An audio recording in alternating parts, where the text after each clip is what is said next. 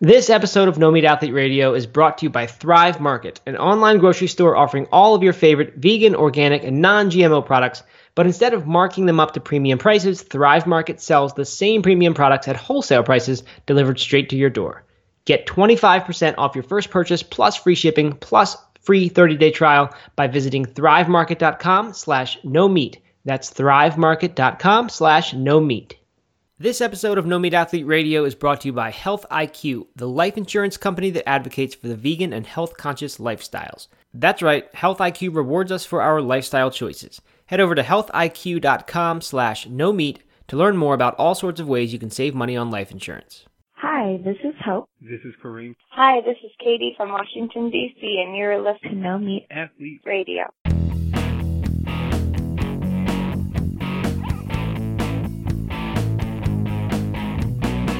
Matt, yesterday I sat down to watch my daily cartoons, and what do you know? But there was Matt Frazier in cartoon form on my computer screen.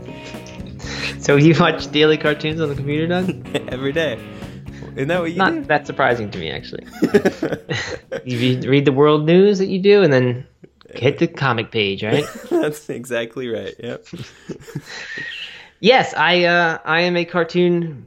And my children are cartoons too, which is kind of fun. We made a promotional video for our new supplement, which we're calling Complement, and made a little cartoon video for it, a whiteboard video. Yeah, it was fun.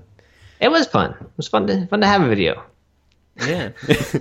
And my kids actually asked me if I was going to show them, and I said, well, we have this cool cartoon video that we made for Complement, and they said, are we in it? I said, yeah, I think you kind of might be. And I was just thinking there were these vague families in the thing. And then the very first frame of it, which I had seen before, it just didn't register for some reason, is me running with two kids. Uh-huh. And that's my character in the thing. Which it's funny that I don't know why. I was looking at it with a critical eye, I guess, before that, and trying to get all the pieces right and tell the designer what we had to fix. And it didn't really occur to me that was the kids. So I started watching it, and they introduced you and the other Matt and Pamela, and I went back and I was like, I actually rewound and I was like, hey, there's Holden and Hillary. Yeah, what kids get to be in their own little cartoon when they're only whatever they are, 7 and 4. Yeah. I don't know. So it was fun. And that more fun than that perhaps is that we actually did get the product shipped in the bottle, and it looks nice, like anything else you would see, on the shelf of a store. So I think it's really cool. If you go to lightdrop.io, because that's the company's name, is Lightdrop. You could actually see the video and a bunch of other stuff. So anyway, Doug, weekend update. I know we've been doing some weekend updates recently because that's what we do. We need weekend update music, I think. Yeah. Like news music. The weekend update is so terrible content, which is why it always makes me chuckle, because all it is saying what we did over the weekend. The most significant thing I did over the weekend, I think, is I got out some Italian cookbooks, and I've been doing this, getting non-vegan Italian cookbooks and just veganizing things, because you can find a lot of good vegetable dish recipes that don't take almost any effort to veganize. And I went to the store. I started finding recipe after recipe, and I wrote them down. I said, I'm going to go to the grocery store and pick out a few of these. I ended up coming back with 21 recipes, 21 ingredients for recipes. Wow. And I've been plowing through them this week, about 3 to 4 per day. They're kind of small vegetable side dishes, yet they still each create 2 pots and pans and a billion little plates. So it's just been a massive cooking and then cleanup fest each night. But it's been kind of fun. It's been a nice little cooking immersion for me. Yeah, that's awesome. That's great. Yes. So that was my significant thing. So I bought all those recipes. Well, there you go. Yeah. What do we got? We know what you did. I moved to a new house. Yeah.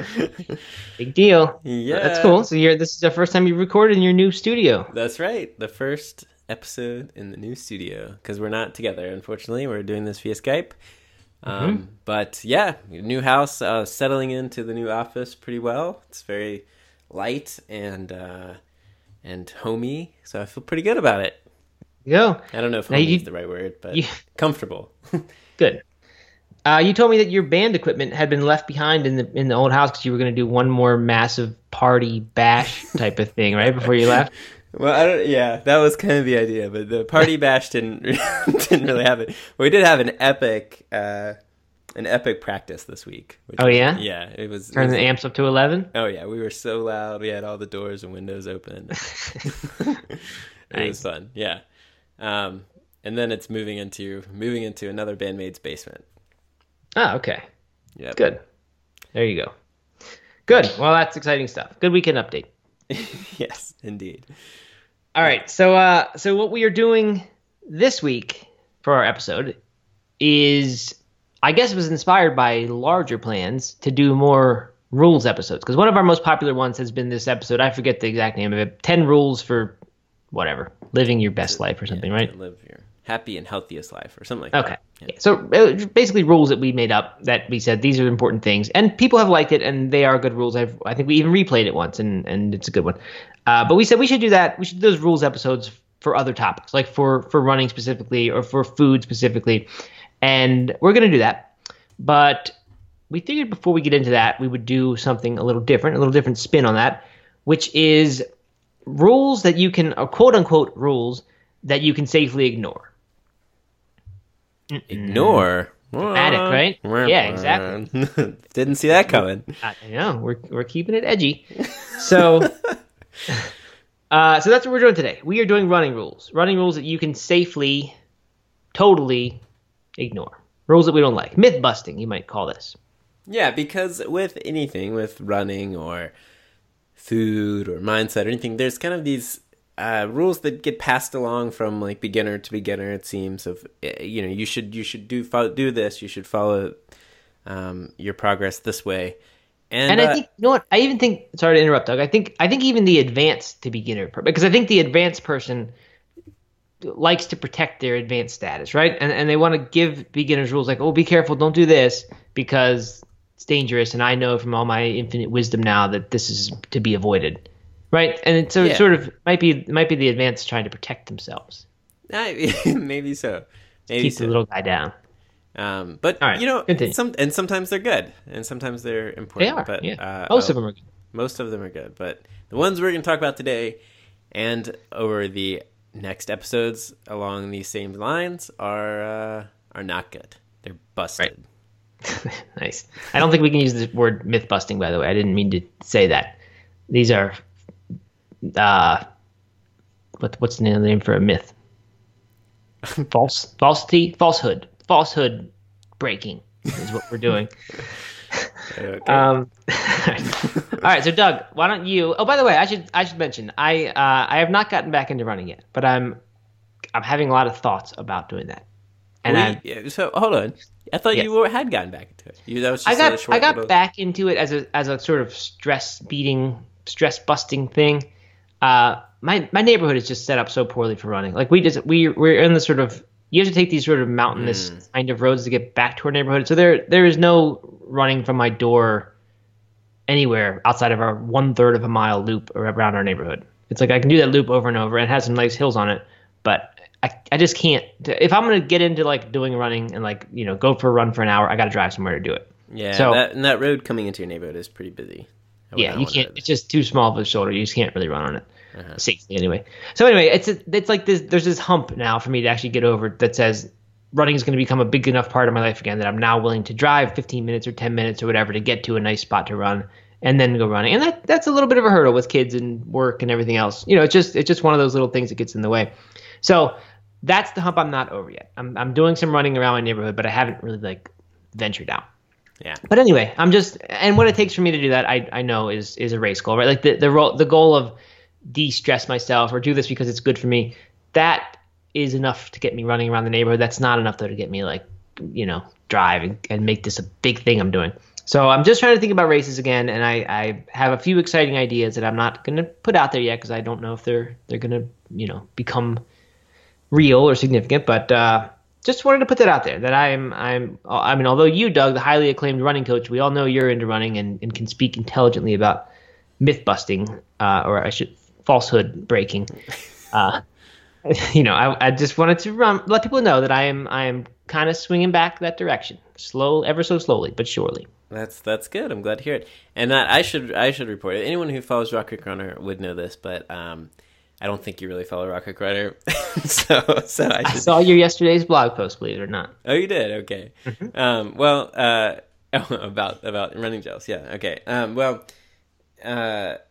I've been going through a bit of a slump the past few months. I don't know if we really talked about this on the podcast or even in person, but my running slump has been very real and probably the biggest running slump I've ever been in. Wow, we've not talked about that. And I am officially coming out. This week has been my comeback week. I'm getting back into a regular routine. Run the past 5 days in a row, and I'm just feeling really good and excited. I signed up for a 100-miler this week. Wow, which one? The Hellbender 100. It's a brand new 100 here in North Carolina, in the mountains, like right outside Black Mountain. Go up on the Mount Mitchell range and all back in those mountains. So wow, and when's that? it's in April. Okay, So good. Yeah, Well, good so for you. I'm feeling pretty pumped, and I'm Yeah, that's exciting. excited. That's a big move to just come out of a running slump 5 days and then sign up for a 100-miler. Yeah, well, but the running slump had really started before you rock. So I mean, it's been kind of a long one for me. Good. The new home, new digs. Is that what has inspired the turning over a new leaf, coming back to running? Maybe, yeah. I don't know. I'm just feeling ready. I mean, yeah. That you shake something up like that, and I think it generally has positive ripples through your life. Mm-hmm. All right, good. Well, then, Doug, as our award-winning, highly acclaimed running coach who's now signed up for another 100-miler, why don't you start us off? What's a rule that we should all ignore? I'm gonna start us off with kind of the fluff one. Okay. That's what they say. With any time you're doing a list piece of content, start off with your fluff. Not that this is not an important one, but just because I think that people need to hear it. And I was running with my cousin the other day, and we were talking about headphones, and we were talking about running, and he was like, I just, when I'm racing, I have to wear headphones. I'm not like you real runners who can go without wearing headphones. Mm-hmm. And it kind of took me aback, because I think that a lot of people think that if you wear headphones, you're not really a running purist. You're not loving running for the sake of running. And I think some people kind of feel guilty about that, especially new runners or people who who maybe want to take running more seriously, but need that extra motivation from the music or from a podcast or whatever. And I want to bust that, or I want to whatever. I don't want anyone to ever feel guilty about wearing headphones when they're running. Yeah, I think there are some safety times when you shouldn't wear headphones, or you should leave one out. But as far as motivation and enjoyment of the run, I don't care if you're wearing headphones or not. I think that if you're just out there running, whatever you need to do to enjoy yourself is the important one. Yeah, well, I agree with that, Doug, and I'm glad to hear you say that. For some reason, I had it in my head that you were one of those purists who thought it was that it wasn't right to wear headphones. No, sometimes I do. Sometimes I listen to podcasts or audiobooks or things like that. But lots of times I don't wear headphones, and he was right about that. And most of the time I do run without them, and most of the time I run and enjoy the woods and enjoy that experience without the headphones better. And I never race with them. But I don't look down upon anyone who does do that all the time. Right. Because really, who cares? Like, I mean, why should I care what you say about how I enjoy this experience, right? Right. Right? Yeah. Not you, but just anyone. Like, who cares if you think I shouldn't do that? Because it's not. But you're right. If it's endangering somebody, then that's a different story altogether. But yeah. But if you're just saying you shouldn't run with headphones because then you're missing the point, you're missing out on it, I think that's dumb. Right. So there Good. you go. So Good. that's Falsehood broken. Falsehood broken. All right, let's go with a non-fluff one. Okay. All right. Another one, and this is one that I learned very early on in my running career, or heard very early on in my running career. I was training for my first marathon in 2009, I believe it was, and my brother-in-law, who is a collegiate cross-country runner and has gone on to run many marathons, asked how long I was going to go without after the marathon, how long I was going to take off before running again, because I already had some other races that I had signed up for and was excited about, and I said, I don't know. I hadn't really thought about it. And he said, well, you know, the rule is that for every mile that you race, you're supposed to take a day off. So if you race a 10K, you're supposed to take 6 miles, which is 6 miles. Right. You're supposed to take 6 days off. If you race a marathon, you're supposed to take 26 days off. Okay. And I don't know if that's off completely, but off from any sort of serious training, any sort of serious speed work or anything like that. And I looked it up, and Jack Foster, he was the Masters Marathon world record holder, or was anyway, for a long time, is the one who came up with that rule. And it's something that people have been sharing. It's like all over the place. I looked it up yesterday, and it's like all over the place. And for a while, I thought that was true. I no longer think that's true, and I think that is, if anyone is following that, I would encourage them not to, unless you need to, unless you feel like you need to. But nowadays, people are racing so much, and they're using, and I encourage this, use races as training races for whatever big race you have. And if you were taking these big chunks of time off after each of these training races, it would just take forever, and you'd lose so much fitness, you'd lose so much of what you gained from those races. So, in my kind of philosophy is that most races take about a week to recover, maybe 10 days if it's a longer one. Something like a 100-miler is going to take a lot longer, but, if you're running a half marathon. 3 months. 100 days. 100 days, 3 months. No, but, it'll just take longer for your legs to bounce back. But even the week after your race, you should be going out there moving and kind of shaking out your legs and getting going. So I don't think that you need to take any significant time off at all after most races. And the quicker you can bounce back and the quicker you can recover and get back to training, the bigger gains you're going to see. Yeah, I think that's a good point, Doug. I think I agree in a couple ways. I think first of all, we obviously need some little bit of time off after a hard race, right? It's just you typically don't want to run the next day because it hurts too much, and you will naturally take time off. And the same with probably the next 2 or 3 days after a hard marathon.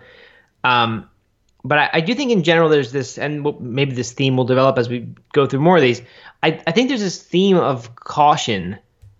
And maybe this is what I was talking about with like the expert trying to kind of like make the beginner think this is harder than it is, or be taken more seriously than it really needs to be, or like given more respect than it maybe deserves.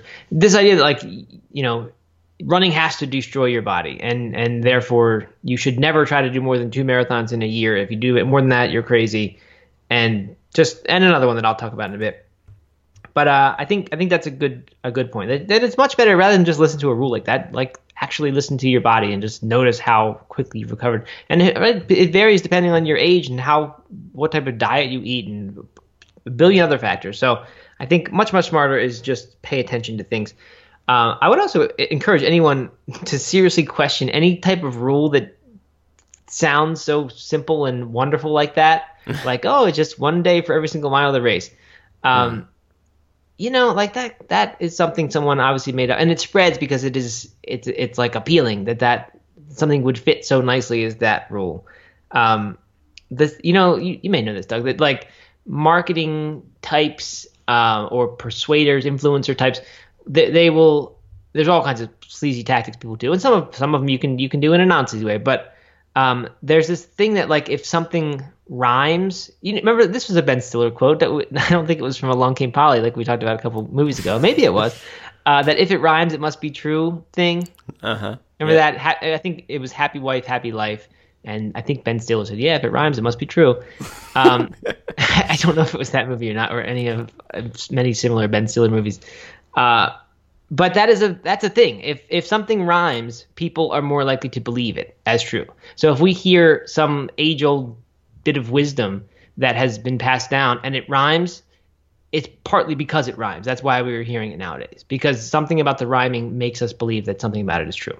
Mm-hmm. So if you ever hear a rhyming bit of advice, I would give that second thought as well. General life. Do you have any other good examples that come to mind? I'm trying to think of some. Michael Pollan has a couple because that's what he does in his food rules book. The whiter your bread, the sooner you'll be dead. Kind of a apparently like Italian grandmothers say that. Huh. It's like an odd thing, but maybe they're into that. Other rhyming things. Winston tastes good like a cigarette should. Oh, there you go. Maybe a little too young for that one, Doug, right? I'm familiar with it, although I'm That's sure why I actually don't. I never heard that on TV or anything, but No. I know it was an old ad slogan. I'm sure our audience can think of a million other examples that we're just blanking on. Yeah. Yeah, I mean, and I think that running, really any of this stuff, lend itself. I mean, people just, when they write books, when they give advice, they like to have something that's straightforward that everyone can easily understand. And I think that this was one of those rules that is easy to understand and obviously just kept getting passed down and people kept hearing it. But sure. But it's not something I would really hold fast. Right. And another good example, this is actually not a rule that I think you have to ignore, but another good example of something that I think we should just kind of give serious question to because of how nice it looks is the Yasso 800s rule as a marathon predictor. Yeah. And for those who don't know, that's like with Yasso 800s, you either run, and it's not even a like agreed upon amount, but if you can run, what is it, 8 or 10 or I think it's do you know the number, Doug? 800s, yeah. 800 meter, I guess not sprints, but intervals, and then who knows how long you rest in between those. That itself is also a question. Some people say you walk for however long it took you to do the last one. Some people say you just do it till you feel like you can run again. But anyway, if you can do those in say each one of them in 3 minutes and 20 seconds, then theoretically you can run a marathon in 3 hours and 20 minutes. So you just shift the colon over, and that provides marathon estimates that are they're overly optimistic, I think, for most people. But anyway, so you could adjust it and say, well, then you have to do 10 of them or 12 of them, and we could try to adjust that. But I just don't think that's the way to predict marathon performance. Right? We don't need something that easy to remember as a rule of thumb. There are lots of other more scientific things you could do. Yeah. So anyway. And I think that's kind of too bad. And really, for any of these rules, it's kind of too bad because it then gets in people's head that all they have to do is master the 800, right? Or that they get disappointed because they know that they can nail the 320 800s, but then they get out on the marathon and bonk because they haven't worked on their nutrition or whatever, and cross the line 20 minutes later. Right. But all right. Well then, Doug, I have one that's not. This is not too different from those, but it's also not quite the same. The 10% rule. Which is probably the only one of our quote-unquote rules that actually is called a rule. And it is known far and wide as the 10% rule among runners. It's not that we've probably talked about this on the podcast. It's not that the 10% rule is never right. Oh, for those who don't know, the 10% rule is the general rule of thumb that you should not add more than 10% to your mileage week after week. And that you can safely add 10% to your mileage week after week. I think that's how most people interpret it. So if you're building yourself a marathon training program, at least the way I always did it when I believed this was look at my total mileage in week 1 and add 10%, and that would be my mileage in week 2. And just max out the 10% rule each time. The problem, of course, because of this is, I think there is probably a range of mileage relative to what you're comfortable doing, where the 10% rule is probably the appropriate amount of mileage you can add in a week. But for most people, near the beginning of their training, when you're kind of getting back into running after an injury, or just getting back into it after a long layoff, it's way too conservative. So if you start running 10 miles like after an injury, and 10 miles, 3-mile runs in the week is all you can run, but just 6 months ago you were running 40 miles in a week. It'll take you years to get up to 40 miles again. Maybe not years, but it'll take you almost a full year to get up to 40 miles again if you only add 10% to your mileage each week. So the way around that is figure out what's called your baseline mileage. Like what is the amount of mileage that you have in recent memory run comfortably without, totally maxing out the amount of mileage you could run, or totally putting your body under tremendous stress. And then know that you can be way more aggressive with your mileage as you're coming back from something up until you reach that baseline. And then you need to start maybe thinking about this 10% rule. Similarly, once you've started running, once you're approaching peak mileage for yourself, to be adding 10% in a week starts to become crazy because let's say your peak was 50, then if in the next week after running your lifetime maximum mileage of 50, you would have run 55 miles, and then the next week you run 60 and a half miles, you're approaching ridiculous very quickly. And in 2 months from now, you're running 100 miles or something a week. So it's just a weird rule. It's something that I think like maybe if we can use it the right way and just think about it as a general guideline, then it's useful. But to be kind of relied on as like the number that you must hit and don't go over and don't fall short of it, to me that is faulty thinking. Absolutely. I completely agree. I think that it really only applies to this kind of sweet spot as you're building off of your base, or your kind of, what'd you call it? Baseline. Yeah. As you're building off of that baseline, that's really the only time that it really applies into its truest form of adding 10%. So if you could comfortably run 10 miles and you're training for your first marathon, then as you're building up into those longer runs, then the 10% rule might apply on those weeks. But the other thing is that you shouldn't always be adding, even before you've hit your max, you shouldn't always be adding 10% each week. We've talked before about having these kind of off weeks and down weeks where you're cutting back mileage slightly to recover. And I think that some people think that they're supposed to just add 10% every week after week, because that's what the rule says. So it does apply to some degree to people who are building up in distance, but it's really only the sweet spot where I would rely on it. Right. Good. All right. I've got a couple more, but Doug, why don't you take it? All right. I've got break one a falsehood for us. I read an article yesterday or 2 days ago, maybe, that was titled "The Gear You Need to Start Running Trails." Okay. I clicked it and looked through the gear and added up all the prices, and it was over $700 worth of gear.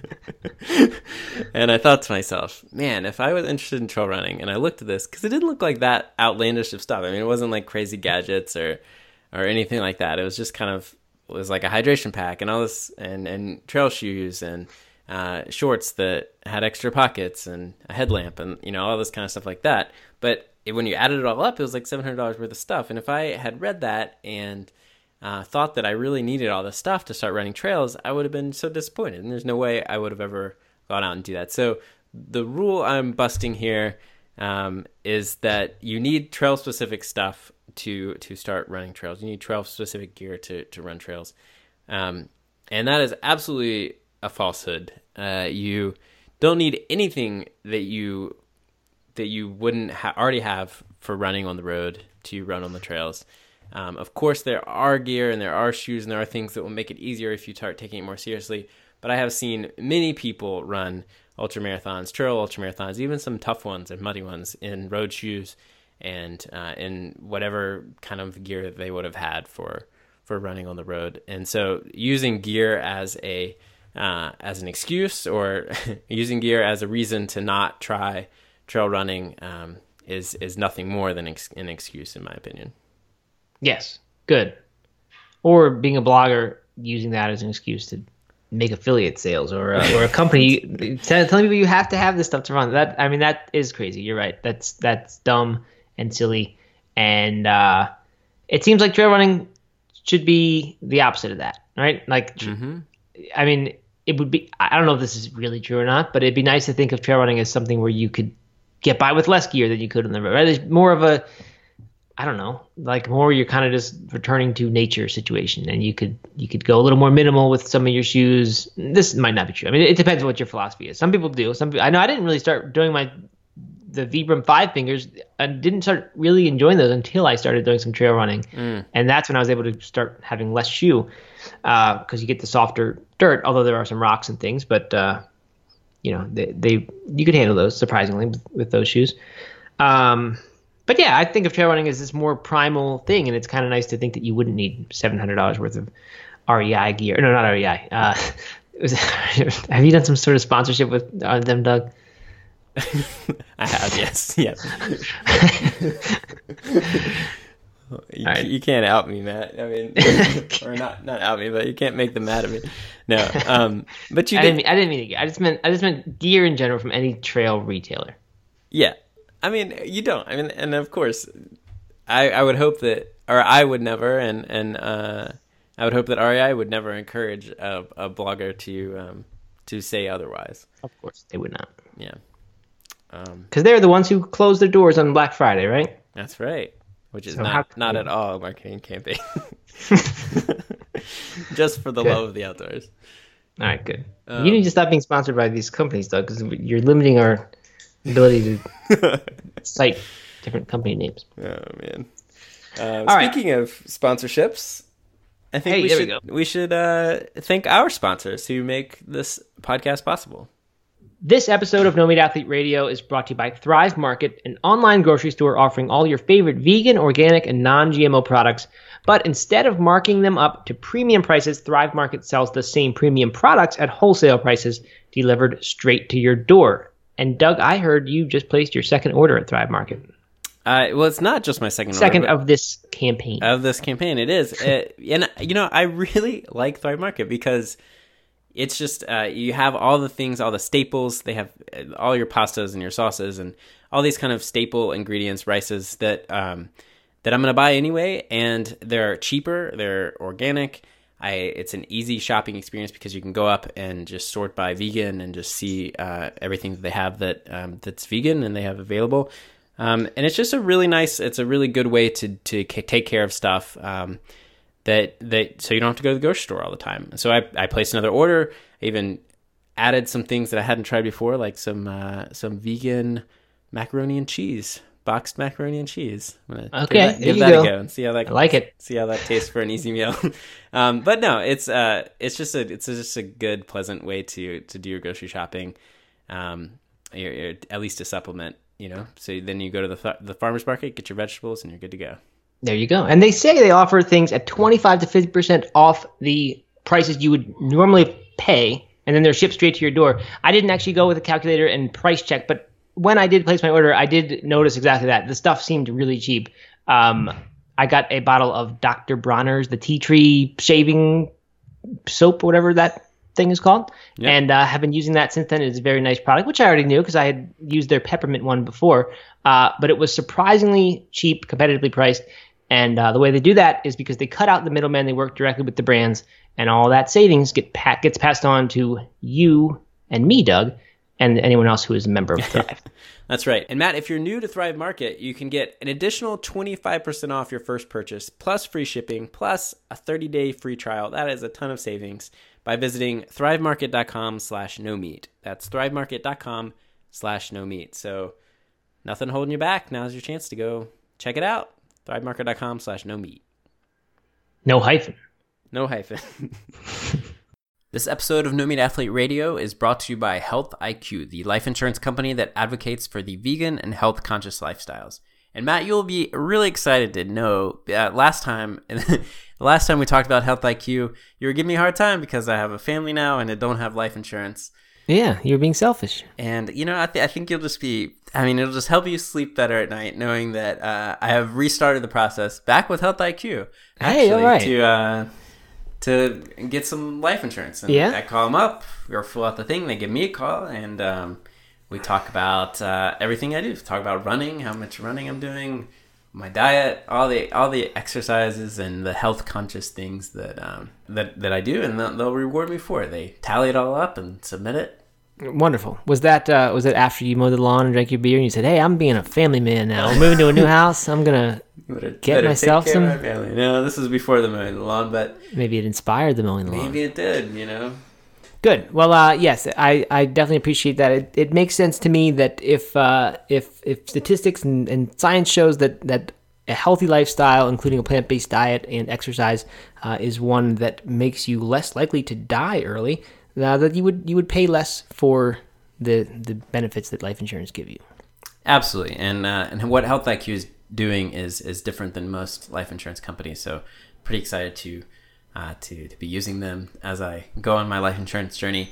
And you can do that if you're interested in getting life insurance through Health IQ. Go over to healthiq.com/no-meat, one word, to learn more on all the ways you can save money on life insurance. That's healthiq.com/no-meat.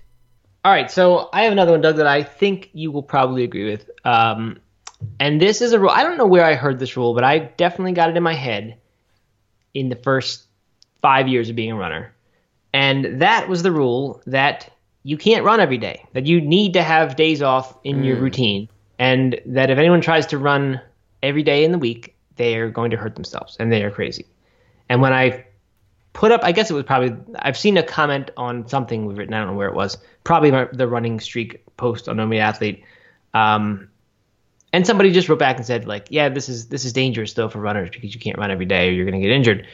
That is really not very true at all. I don't think, speaking of sort of the return to nature idea, I just, you can't do a hard workout every single day, or you will certainly get injured, like eventually, I don't know when, but within some amount of time, your body will not be able to keep up with that if you don't let it recover.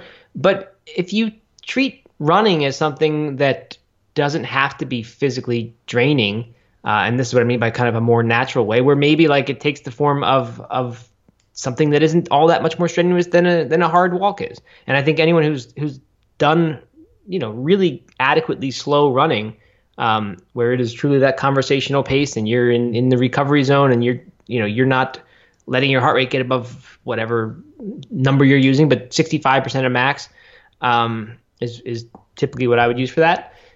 You discover that you can run every day because it's so little effort on your body. I mean, you're doing something and there's something good about it. You're putting in these miles and you're teaching your body to run just by getting these miles in. And there's probably a recovery benefit. You probably in some way maybe stimulate the recovery by doing this. Although I guess you could argue about that point. But you will find it is quite easy to do that every day. I found like when I stopped my running streak, it had nothing to do with being injured or feeling like I couldn't run anymore. It was just that I got tired of doing that. And you ran. I did mine. I think I didn't actually. I know that it lasted 50 days because I wrote a blog post then. I know it also went a few weeks past that, and I actually didn't keep a careful or don't remember at what day it actually stopped, but it was 74 or 75 in that area. But you did yours for much, much longer, and you also ran every day for well over a year, right? 420-something days. There you go. Oh, you know the exact number, Doug. You must. I actually don't. I don't. I can find it really quickly, though. Because I have it tattooed on my leg. Just kidding. Then I'd be surprised if you didn't know what it was. Yeah, so I don't know. I think again. 442. Oh, man, even more. Wow, you were way off. Yeah. So there you go. 442 days is the limit at which someone can run before they get hurt every day. Yeah. But you weren't hurt, right? You just stopped because you got married or something, That's right. The whole point was to do it up until my wedding day, and so that's when I stopped. And I think that there's people who have been running every day for years and years and years. I think the rest days are important, but I think you can rest while running. I mean, you can have kind of recovery days, active recovery days that give you many of the same benefits. And it depends a lot on what you've done throughout the week, other workouts you've done, and how you approach those runs. But going out and running every day is not necessarily something I would recommend for everyone all the time as they're training for a marathon or an ultramarathon or something like that. But you can certainly do it and do it in a way that keeps you healthy and keeps you injury-free. Yeah, I don't mean at all to imply that it's the optimal or most effective way to train for something or to get faster or to increase your mileage. Like, it's probably none of those things. For me, its use was it was something different to focus on. That was a totally different way of running, or way of thinking about running than I'd ever done before. And it was fun. And I guess because you think you can't do it every day, that's what made it so exciting to actually start to rack up the, be in the 20s and 30s and 40s of days consecutive running. It was kind of cool to be able to do that and then start to feel like you're doing it and you're not really stressing your body at all. Because I was running easy almost every single day I was doing it. I wasn't doing any workouts in there. Obviously, the more you're actually doing workouts, pushing your mileage or your pace or just intensity for whatever reason, the more valuable an actual rest day will probably start to become. And for the record, I think you should take 1 or 2 days completely off in a week if you're trying to optimally train for something. But you totally can run every day safely. It's just, you just got to make sure you're running easy enough. Right. Exactly. All right. So I got a couple more. I don't know how many you have. I've got a couple vague ones after this, some fluff ones. Okay. I got a good one here, and that is that I think after Born to Run, everyone shifted their perspective of running shoes in that less is better. Mm-hmm. Right? And that's when the Vibram Five Fingers that we talked about earlier were kind of had their heyday. That is when the minimalist craze just exploded across all major brands, and in turn created new brands. I mean, the Luna sandals and all these kind of other people who weren't around before the whole. Barefoot Ted wasn't around before that. Well, no, I mean the companies. Okay. That you weren't seeing people racing in sandals. I don't think before Born to Run very often. In America, anyway. Right, in the Copper Canyon, you were. Yes, you were, of course, in the Copper Canyon. But you weren't there though. I was not. Nobody was. Right now, there's an alternative than every year. But anyway, this whole idea that less shoe is more is better it really exploded, and I think that people are starting to kind of accept or understand that that's not always true, and that's I want to just go ahead and, since we're the definitive voice of and running, go ahead and say that less is not always better. I think that there are times when less shoe is good, and that for some people it works really well. And I certainly think that the reduction in heel to toe drop, it doesn't have to be zero drop, doesn't have to be the same from heel to toe. But I think that the reduction from that kind of 12, 16 millimeter drop that was popular before Born to Run, closer to 6 and 8, something like that, is definitely helpful and healthy for most runners. But I think that padding is not necessarily a bad thing. Cushioning is not necessarily a bad thing for certain runners, and it will help you. It'll help certain runners a lot. So I think that the moral of the story here, and the rule that I want to break, is that less can be more, but more can be more as well. And you have to figure out what shoe is comfortable for you and what shoe works for you in the long haul. Yes, agreed, Doug. I have a couple responses to this. First of all, we are nothing if not the definitive source for all things running, right? We that everyone knows we are that. We are the only good source to listen to when it comes to running advice. I'm pretty sure that it says that in the encyclopedia. I think Runner's World has a whole section about No Mean Athlete Radio, actually. Right. Yes. Okay. So, second of all, no, I guess to be clear, although we're sacrificing some of our edge here, I should acknowledge we are not that. That is a joke, and of course we think we're not that. So another thing. So this is to do another corporate tie-in here. I think Altra, ALTRA, and this is speaking as a non-sponsor thing. I know, Doug, you've had some sort of sponsorship arrangement with them in the past, or maybe now. I don't even know. But for me, I have not had that, and I think they've gotten it right. They have kept the zero drop thing. They have allowed the foot to be spread out more. But Golden Harper, who is our friend, who's been on our podcast at least once, maybe even twice now, he said, like, he's pointed out, like, that the minimalist thing or the zero drop, sorry, the minimalist doesn't necessarily mean no cushioning. That we started to, maybe I'm missing up the terms here. That the minimalist, he said it was wrong to assume that minimalist and zero drop were synonyms, right? That you can't have zero drop in a shoe that isn't minimalist. That's what I meant to say, or should have said. So what they've done is they've maintained that. They've kept the zero drop philosophy and the bigger toe box so your foot can spread out more. But said, what happens if we do that but still have some cushioning? And I think that's why they make shoes that both of us like a lot. So anyway, I think that's a really good point. It's the zero drop thing seems like it just fundamentally sound. So does the letting your foot have some room. So these things that, like, basically removing restrictions on where your foot can move. And that's kind of what the non-zero drop things did. They sort of put your foot in a certain position and said it has to be in this position when it lands. So I think removing those things is good, but you're right that there certainly are some applications where having more shoe, and I use that means cushioning, but who knows, maybe there's some other feature of a shoe that you might want more of it sometimes. It's not a universally bad thing to have more. And I think this is another one of those kind of purist things, right? Like someone just thinks that you're not running correct. Like you start to feel guilty for having a big shoe of whatever that means. In the same way that you might feel guilty about wearing your headphones. And I think that's bad. I think we should not have these things where we feel like now we're not properly running or running to its full extent if we're not doing it in bare feet. I think it's nice to just let people run how they want. Yeah, and I would encourage people. Speaking of letting people run how they want, I would encourage you to to have multiple shoes, at least 2 pairs of shoes that maybe have different amounts of cushioning and maybe even different amounts of drop, or they're all the same. That's fine too.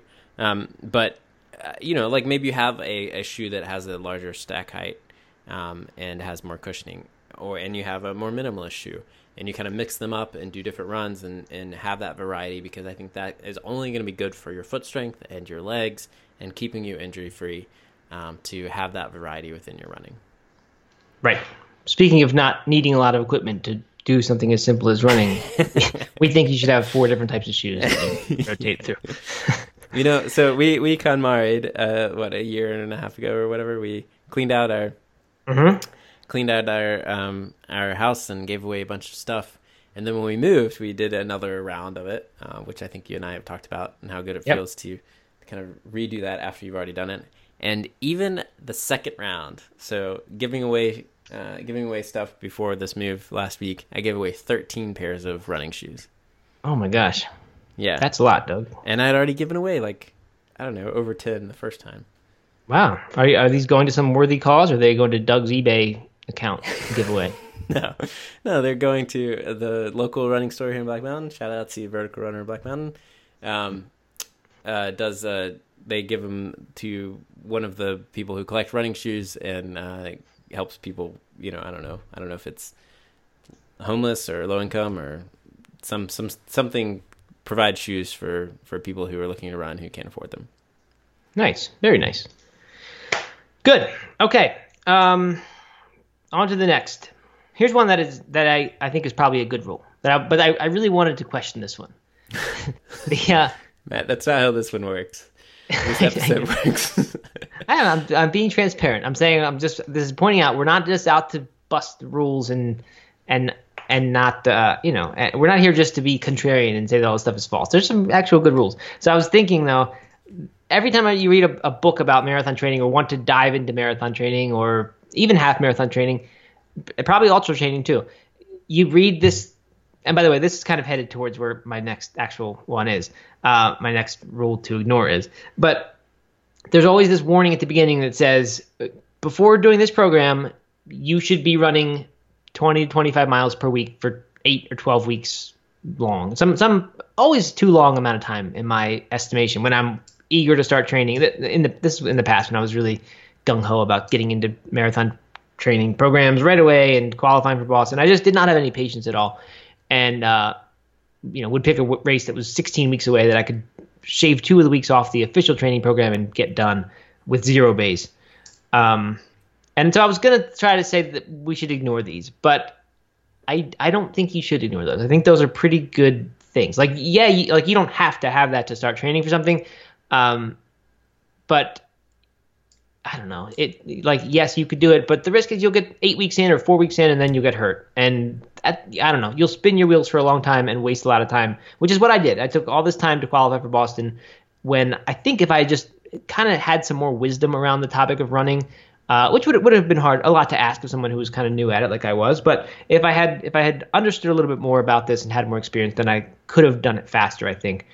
And it was because I didn't have the patience to listen to stuff like this, where it would say, spend some time building a strong base before you dive into a program. So I wanted to pause here, Doug, and see what you thought about that. Do you think those things are a good thing? Those things, and are they typically accurate, or are they overly cautious? Well, I think that there's kind of an asterisk behind any answer. Along this. Nice, Doug. Take a stand there. All right, I'll take a stand. Edgy. We're all about edginess. Yeah, all right. Asterisk. I trained for so here's the truth. I trained for my very first marathon after running about 9 miles a week, running 3 miles on the treadmill 3 times a week at the gym. And then I jumped into a beginner training program, like a 16-week training or 18-week training program, and finished my first marathon. Was it really incredibly painful? Was it really hard, and did I not come anywhere close to my goal time? Yes, absolutely. But I made it through, and I made it through injury free. So no, I don't think that you have to have these like this massive base. I think it really depends on what your goals are, and if you haven't, if you're, and what your experience was in the past. So if you had a big base at one point and you took a year and a half off and you want to try to get back into it, I think it's going to come back a lot more naturally, and your body is going to remember what it's like to run that long and what it's like to run that much, and it'll be an easier transition for someone who maybe is not a runner now, or like me was running only 9 miles a week, and wants to jump into something that is going to almost immediately take them up to 20 or more miles per week. Right. So yeah, I mean, I think that it's good if you have real goals, if you have the time, the luxury to do it right, then I absolutely think that you should take advantage of that 8 to 12 weeks to build your base up.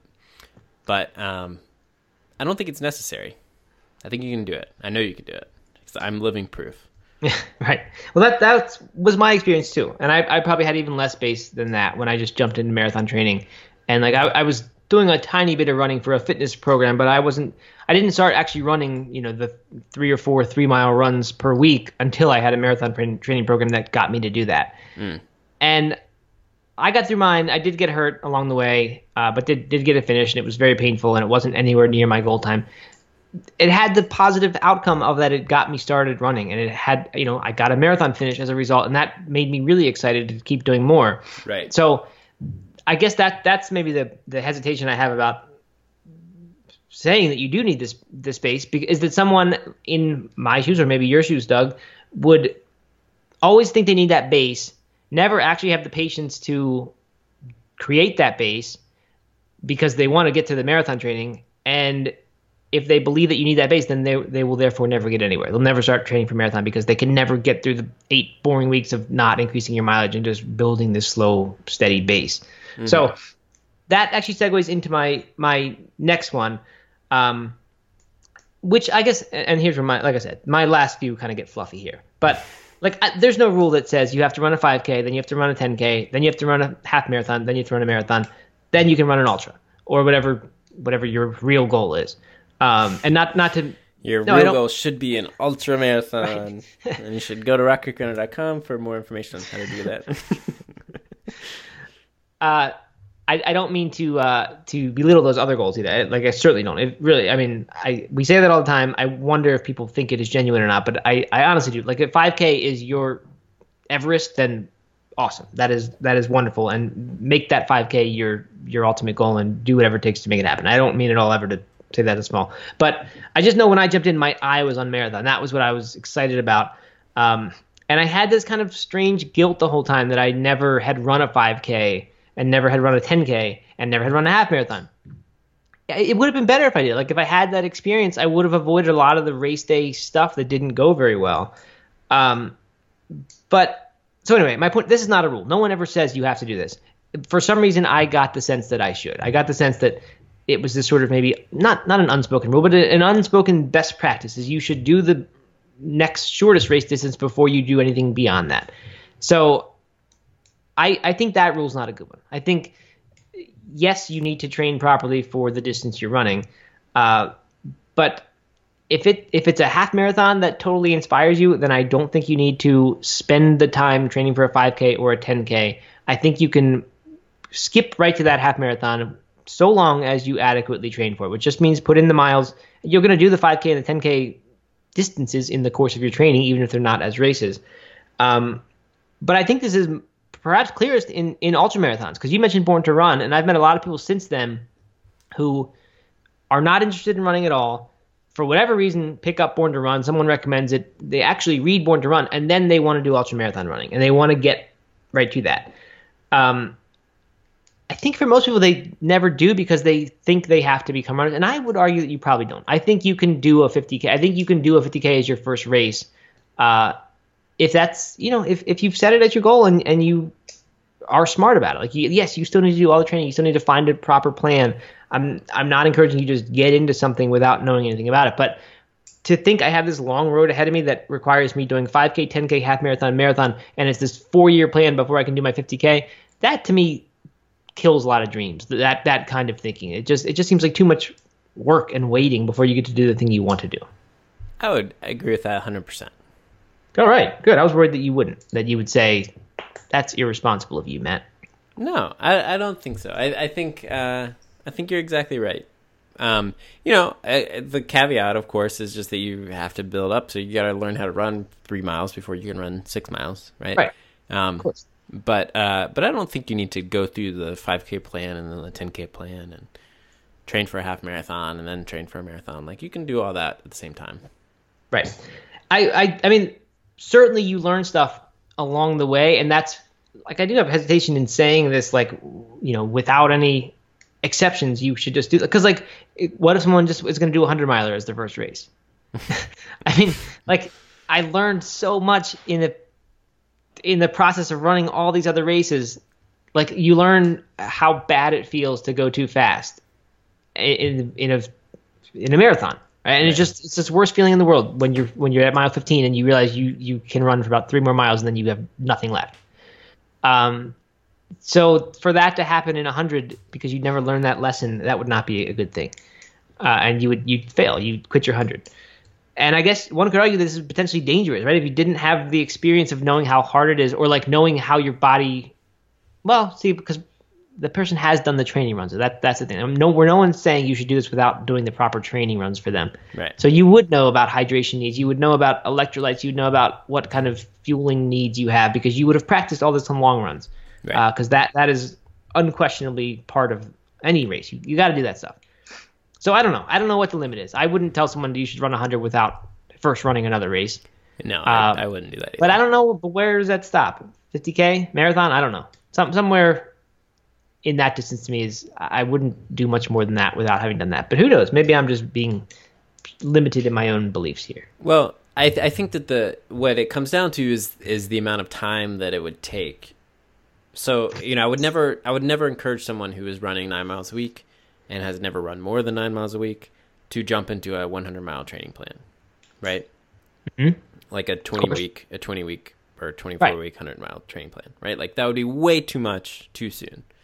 But right. if you took a year, or I mean, even that's too soon probably. But if you took 2 years to slowly build up and be smart about your training runs and go on some really big training runs over the course of a year and a half, 2 years, then you could probably do it.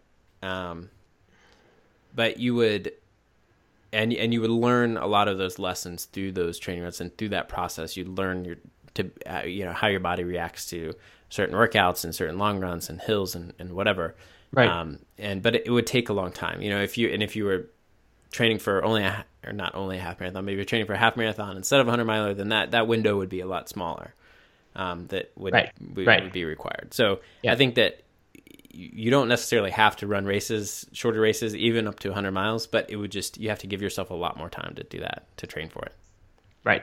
And I think for most people, if you're going to be taking a lot of time to do something, then it typically makes you more excited to put an intermediate race in there, right? Rather than delaying your whole journey to do this intermediate race. If you're going to be doing this long journey anyway, and it's going to be taking you a long time, then you might as well put something shorter in there because it just makes it more fun and it gives you something to look forward to that is only 6 months down the road instead of 2 or 3 years down the road. So that's probably the way to do it, right? Like, you don't have to do these things, but if you're going to take the time it takes to train for this big thing, whatever the big thing is, then it doesn't hurt to put the shorter race in there, both for your excitement and sense of enjoyment as you're doing this, and for the experience that you'll get in doing it. Yes, I would agree. And I would even take that one step further to say it's better to do it. So you don't have to do it, but it's better to do it. Right. But you don't have to follow whatever rule there might be in your head that says you have to do every single distance: 5K, 10K, half marathon, 50K, 50 mile, 100K, and then 100. But you can skip some of those if you want. Yes. I know a guy who went from 50K to 100 mile, and I thought that was amazing. This is when I was just getting into 50Ks. And I thought, that guy's crazy if he didn't do a 50 mile or 100K. But I get how he did it. Mm-hmm. Mm-hmm. All right. All right, I What got else? one. I actually have I'm going back and forth of what to do, but I'm just gonna do this one last one because I think we should wrap it up after this. Okay. And I think it's a good one for us to end on, and that is that that runners should only run. Good. Have you heard that rule? Have you ever? Yes, thought I that definitely have. rule? Yeah. People say, well, you don't see the Kenyans or the Ethiopians. You don't see them doing swimming or CrossFit. Right. You just see them running because that's what they're good at. And let's look at what the best people do, and we'll do that. Right. And all they do is run. So I think that's a common one that gets, especially like you were talking about earlier, the advanced runners kind of pass that along to their beginner brethren, and people kind of have this idea that if I want to be a runner, I should only be running. And I will say that for most people, until they have hit their limit, if you want to get better at running, then you should run more, right? But that doesn't mean you should only run. And I think that there is major value in cross-training. I think that there is good mental and physical value in mixing up what you do and how often you do it, whether that's swimming or cycling or strength training or anything along those lines, playing soccer or something like that. I think that will benefit you as a runner in a lot of ways. And as you get more serious within a training plan, as you are, deep into a training plan, then you probably want to cut back on that stuff and focus on the running instead. But when you're not in a specific training plan, or when you're just in the base building phase or in the first few weeks, I think that there is a lot of value in doing things other than running that are still going to get the heart rate up, that are still going to get your legs moving, they're still going to build strength. But aren't going to give you the same pounding or work your body in the exact same way as running does. Yes, I would agree with you there, Doug. I think the advice to only run or run as much as you possibly can until you will get hurt if you run more, and that's when you switch to cross training. Once your mileage is at the point where you can't handle any more mileage, then you might as well get an aerobic workout in, but just do it on a bike or something else. Mm-hmm. I think that's kind of short-sighted advice, and I don't mean that it's bad advice. I just mean like if you have a race goal, whether it's a new distance or a time, like that is the short-term thing to do. Is that you probably should run as much as you can. I don't mean as much as you can, but whatever time and ability your body has to work out, you should do in the form of running, because it's going to help you the most with whatever your short-term goal is. And short-term might mean a year or 2 years. I don't mean really short. But now, like having a little distance from running myself, just having not done that much of it in the past couple of years, I kind of wish that during all those years when I was exclusively a runner, it would have been really nice. It would be really nice now if I had kind of built some other fitness habits that weren't running and just had done some other races and had this other base of fitness experience, kind of just to draw on in terms of like being inspired about something else now. Or also I'm thinking for long-term health, like if someone's going to do something for 50 years of their life and that's going to be their way of keeping themselves in shape and mobile and all that stuff, then it might be a good thing it would be a good thing to kind of diversify that and don't just run, do some things that develop strength in other areas of your body and in different ways. So I think that's a really good point. I think like the people who are really into running and maybe are short-sighted because of it, and like that's all they see is running, are kind of correct. You should just run if you want to get better at running. But I think if you can kind of step back from that and not be someone who's so immersed in running, the running community and culture, and running is your whole life, then I think I can appreciate the advice that we should do other things as well when possible. Yeah, absolutely. And I meant to mention this earlier, but in certain situations for certain people, it'd be better in general if they did other things and cut back on the amount of running. If you're injury prone, if you're coming back from an injury, if you're older and maybe the mileage just becomes too much, it takes too long for you to recover from stuff, then only running a couple times a week and doing other activities instead is going to be better for you. So not only do I think that it's good for mental health and longevity within the sport, I think that for certain people it's a necessity for their training all the time. There we go. No need for an asterisk on that one. No need for an asterisk. Straight up advice. Boom. We busted it. Let's put an asterisk in the title of this episode on iTunes. Say running rules you can safely asterisk ignore. And then the description will say not always safely, subject to your discretion. I think that's a great idea. All right. So what else, Doug? I think a little birdie told me that there's a downward facing Doug in our future. There is a downward facing Doug. Doug is looking so down on on certain things right now. Okay. We moved. Sorry to interrupt. It's not on Jeff Bezos becoming the world's richest man, is it? After.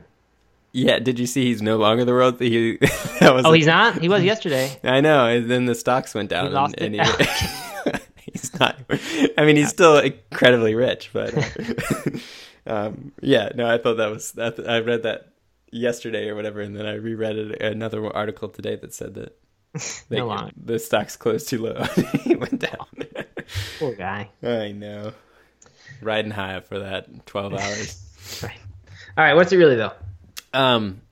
It is. So, I moved, and moving is hard, right? It disrupts your whole life. You got to pack everything up. You got to. Yep. There's just a lot of things. You have to addresses you got to change. Especially with a baby. Baby or child adds to the difficulty of moving by times 5, I would estimate. I would agree with that. Mm-hmm. I definitely would agree with that. And I have been so frustrated with big company customer service. And I'm going to call 2 brands out. 2 companies out. This is unrelated to your tweet that one day to Charter, right? Well, it's back at Charter. Same brand? Oh my gosh. All right. Let's hear it. They screwed up my internet in so many different ways. I had planned that out perfectly because I obviously need internet to function with the business. And we had our old apartment and our new house kind of overlapped. And I wanted to make sure that they were both on so that I didn't have to worry about it at all.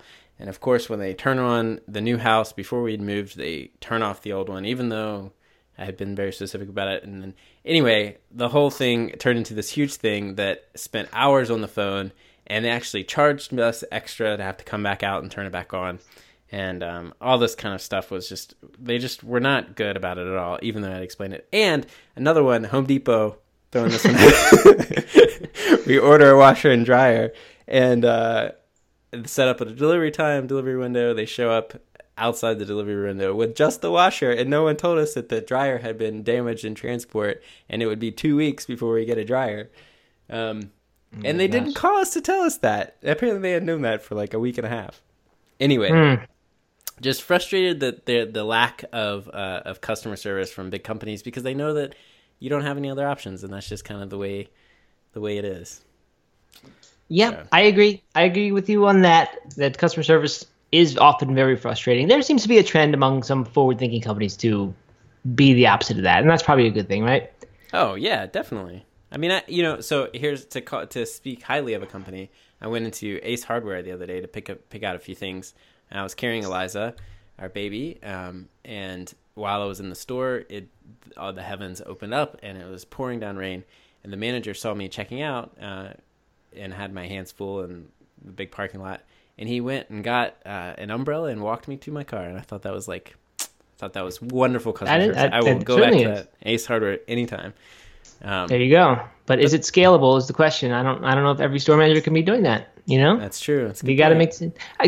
Customer service is a hard thing. I mean, it's like, you probably know it with the Rock Creek Runner, right? Like, so you can't possibly have the one person behind the site or the owner of Home Depot, and not that there's a single owner, but they can't possibly do service for everybody, right? So you have to have someone else do it, and then that means there's rules that need to be followed, and there's got to be policies, and then it's just a hard thing to do right. There are some companies that get it right, and we're trying to do that, but it's hard.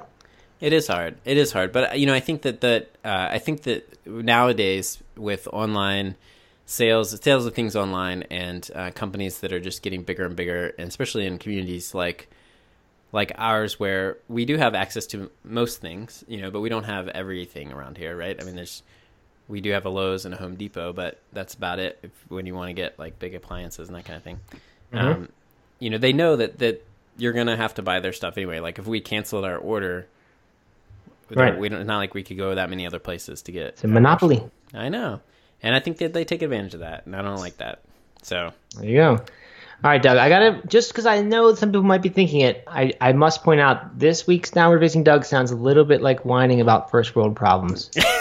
with your electric dryer not showing up on time. When some people listening to this podcast probably wash their clothes in the river and dry them on a line. you're right. It is. You know? It is. You're right. No, But that's you're why right. Downward Facing Doug's kind of funny. I was hoping that we would have something like this. So I'm okay with that. But I did want to point it out. It's just an opportunity for me to rant. Yeah, it's starting to just, it's going to be you're just complaining about your experiences with companies. There's Were there any angry tweets generated for this one? There were not. No. Ah, There were not. Doug throwing his social media weight around. Did not throw the social media weight around this time. But I did. And here's the thing with customer service is it's never the person's fault that you're actually talking to, right? Some sort of systematic thing, and you get so frustrated, but you can't really take it out on the person who's on the other side of the phone. No, you shouldn't do that. You should never do that.